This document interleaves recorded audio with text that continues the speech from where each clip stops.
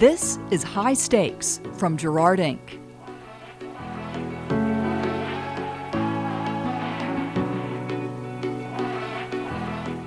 I'm David Schifrin with Gerard Inc. This is the third and final of our New Year's series where we asked each of our 5 practice leads the same set of questions about what happened in 2023 and what to watch for in 2024. To close things out, we're running another 2 interviews back-to-back. The first is with Tim Stewart, a partner and our academic health system lead. As the name suggests, Tim's team serves academic medical centers and systems, those healthcare systems connected to institutions of higher learning with research and training programs. And then we hear from Emily Sheridan, Vice President and leader of our national health system practice. This group provide counsel to provider organizations with a footprint that covers multiple regions, divisions, or communities across the country. To learn more about our academic or national practices, the work they do, and the clients they serve, check out gerardinc.com/practices, gerardinc.com/practices. At the highest level, Tim, what did you see in 2023 that you feel like was the biggest win or the biggest positive trend for clients on the academic side of things? So I think what we saw with a lot of our academic clients, or at least what felt positive progress, is the number of clients in the academic space who are figuring out both who they're going to be and how they can best serve their communities. And so that takes a lot of different shapes, but particularly as more academic medical centers and health systems have partnered with community health hospitals and health systems, figuring out what that looks like, I think has increased or further bridged the gap between the ivory tower and community health in a lot of ways, as they're looking at different ways of providing care. So home hospitals, like a great example of this, and I think an area where academic healthcare is uniquely positioned to lead and is leading. And so that's an area where tapping into the innovation and the financial strength of academic healthcare is pushing more rapidly into patients getting care at home that they don't actually need to go to a hospital for. So that's something that is cool, I think. Any unique challenges that came to light for academics that you think are going to carry over into the next year or two?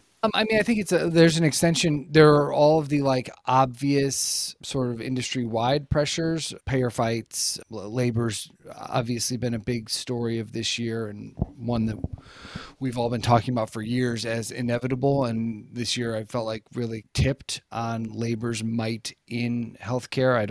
That's not going to go away. That's not going to change. And academic health systems have a different set of internal politics when it comes to labor. They've got a much more politically diverse constituency in universities with their faculty. So they've got a whole bunch of different challenges than just some random company or even just like a regional health system. Beyond all of that, the most interesting area is in, I think, physician relationships, particularly as you're acquiring community hospitals or affiliating with community hospitals differently. And then you're bringing in physicians that may be community docs, may not be looking to be affiliated with the academic health system for a lot of reasons. You've got academic faculty and other physicians who like their rarefied status. So how those groups work together, how those groups come together, how they're compensated, all of that I think is really interesting challenge for academic health systems.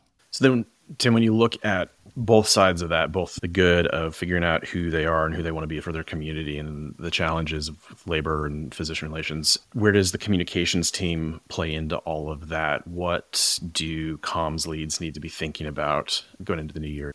Well, I think across all of these areas, there's a significant opportunity for communications as strategy, and that's where communications leaders ought to be playing, given other technological developments that we've been talking about over the last year. The time of a communications department being the place that generates newsletters is probably limited. And so thinking about the internal and external political ramifications of all of the ways that academic health systems are growing, I think is probably the highest and best use of communications leaders and communication strategy. If you're in a room with an executive team, with a client team, in your role as an advisor to them, and they're looking through all of this, they're trying to figure out like what the next step is. What's like the question that you as an advisor could ask to help them get unstuck, make the right next step? What are we trying to accomplish? I think that's often what is the end goal here. And if we can work backwards from that, then we can get some clarity. As a firm, we talk about what's the win. That's another way of saying it. But I think that sometimes people get stuck in process or hurdles. And if we can stay focused on what the end result we're striving for in any given endeavor, I think is a useful way to reframe how to get there. Where do you see the good ideas coming from these days? It could be, you mentioned hospital at home being a huge opportunity, like new models of care, trying to avoid using the I word. But like, we usually think about academics as being the place where the innovation and the new ideas are coming from, which is true. I mean, you even alluded to that at the beginning. It's where the research is happening. It's where a lot of the testing goes on. Is there anything that you think that academics can learn from other types of organizations, whether it's healthcare or otherwise? I don't know. I'm not seeing a ton of like really innovative ideas from Walgreens or CVS or United Healthcare or any number of health systems that are truly changing the delivery of care beyond home hospital, which I think, and home hospital is instructive because like one of the major holdups and then hurdles removed earlier this year was in the reimbursement mechanism. And so like, that's what unlocks everything. I'm interested to see where academic healthcare can lead on innovations or innovative approaches like that are not driven toward heads and beds and that are driven more towards both community health more broadly and then in the acute care space being able to deliver that care in a wider range of settings. You mentioned hospital at home a couple of times. Where do you see the right places for academics to be formally partnering or informally collaborating, working with other types of organizations to achieve what they're trying to do, whether it's reinventing care delivery or just being a little bit more efficient?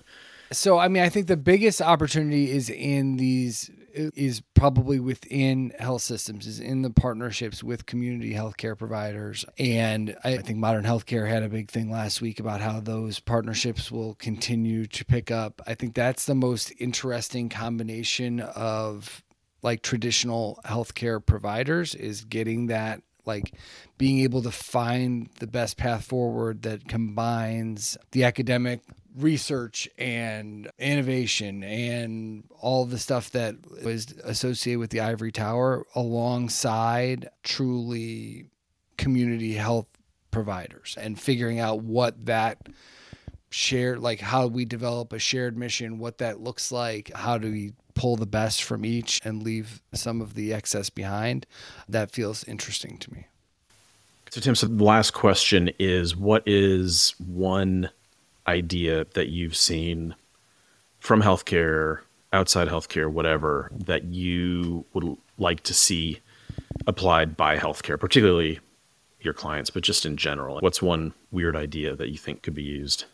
It shouldn't be a weird idea, but it does seem to be a weird idea, and we've talked a lot about it this year, but I would like to see healthcare providers get on the front foot as far as what their value proposition is to consumers going forward, and in the face of some fairly founded attacks and some unfairly founded attacks from people with a wide range of entrenched interests. I think healthcare providers are still far too slow to advocate for themselves. And so something like price transparency, I think the story of price transparency is like an illustrative one, because hospitals have been attacked on price transparency. They got dragged kicking and screaming into a machine learning version without taking the lessons of what the attacks were based in, which is, we don't understand how any of this works. Can you explain it? And hospitals have said, no, not really, and we're not going to. So we need to think as a healthcare provider industry about how we genuinely make changes that are driven with the patient in mind. And then how do we advocate for ourselves as the people who can be most trusted to make those changes and deliver healthcare? Because I don't think that the sorts of regulatory, political, business attacks that we've seen are going away. And so in lieu of a genuine commitment to changing how we provide care and a genuine financial and political commitment to amplifying those changes, I think we're just going to keep seeing healthcare providers get marginalized as money splashes around this gigantic industry.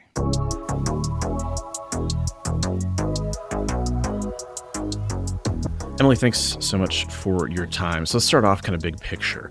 As a group, considering your clients holistically, what do you feel like was the biggest win for them in 2023, or some of the biggest wins for national health systems? As I thought about this, I think there were a lot of wins, but if we're thinking about wins that truly make healthcare better, it's how several of our large national health system clients have partnered with institutions of higher learning to not only help to solve the long-term issue of workforce shortages, but also help create a healthcare workforce that looks like the community that they serve, from the Common Spirit, Morehouse School of Medicine partnership, the More in Common Alliance, to what HCA is doing with HBCUs and HSIs across the country and with their new medical school at Belmont. Yeah, that's cool to hear. I feel like several of these conversations, workforce has been highlighted, still being a challenge for sure, but it seems like a lot of things came together in 2023 and providers across the board are starting to kind of dig out from some of the difficulties of the pandemic and the post-pandemic, first couple of post-pandemic years. Okay, so anyway, Emily, the flip side of kind of the big wins for 2023, what are you seeing as some of the biggest challenges that they faced and may continue to face going into the new year? The biggest challenge that I have dealt with our national clients this year is a system-wide cyber attack that hit a system of more than 20 hospitals that brought all of their operations to a screeching halt. And they had to go back to operating on paper and caring for patients without any sort of IT infrastructure, and then helping to communicate across that system what was up, what was down, and what was happening next. So yeah, again, I know Holly mentioned cybersecurity. It's come up a couple of other times. So that being like a very specific, acute situation, what are some of kind of the big picture pressures that national systems are facing? What we're seeing across the board is large national health systems have a big target on their back. They are big brands with large footprints across the country. And so their interest in preparing for various issues and advocating for either their nonprofit status or advocating for their place in the community, there's a lot of interest there. And I think that as we look ahead to an election year, that's not going to change. Healthcare is going to be a major theme in the presidential election and in statewide and local elections as well. And so our health systems are going to continue to be asked, what is your position on a number of hot topics? And they really want to be prepared to answer those and to answer them consistently across their footprint. It's a perfect transition. It really tees up the next question well. Looking at 2024, for some systems, that may be sort of a formal turning to the page in a business sense with a new financial year. In other cases, it may just be sort of a somewhat arbitrary, like fresh start. But regardless, at a high level, however you approach 2024 on the calendar, what do you see being different for national systems, for your clients, and kind of the way that they're looking at things? I'm always hopeful that the next year is going to be even better. But I think that these reputational concerns stemming from payer negotiations and just increasing hot healthcare topics are going to continue to be a challenge for large health systems. I think that we're already also seeing our clients really want to measure the success of their communications and understand how their communications are resonating or even being opened by or read by internal and external audiences. So shifts towards platforms that can be really closely measured and making decisions based on the data is a trend we're going to continue to see our clients focusing on. All right, so you're talking about measuring success, using data to make decisions. There's still so much going on for healthcare leaders. There are a ton of decisions to be made. So if you are in a room with system leaders, with the executive team for one of your clients, what is the question that you would ask them as an advisor to help them get unstuck and take sort of like the next step, the right next step? Ooh. What I would love to say is, what would Dolly do? Because I love Dolly Parton. But my real answer, I think that when we can get a client really focused in on what is the one most important thing that we need our people to know, to say, to do, if we can really take whatever issue it is and boil it down to a sentence or two, that helps them really focus in on what's most important, and then figuring out the right channel and the right cadence and the right spokesperson that comes next, but really focusing in on what that key message is that we're trying to accomplish tends to break the ice a bit. Emily, what about cross-pollination, ideas that different types of provider organizations can learn from each other? Particularly here, what do you see happening across healthcare that you feel like national systems could really take away and learn from and apply? I would say that one thing our clients have learned, not only from other healthcare organizations, but other kind of disparate organizations where their employees are not on a computer all day, is how to reach frontline workers. I was at a conference earlier this year and listened to how brands like UPS and FedEx are reaching their drivers and their warehouse staff, and how large chains of convenience stores were reaching their employees that often only work in pairs and are really far removed from a corporate setting and a corporate office. And it was fun to hear those examples of how they're using platforms like First Up to reach those employees, and then have a discussion with our health system clients about how can we implement similar technologies and similar strategies to create systemness and really get people to rally behind an organization's mission, vision, values. So then on a related question, what do you see being the biggest opportunity for partnerships or even informal collaborations between different types of healthcare organizations? Yeah.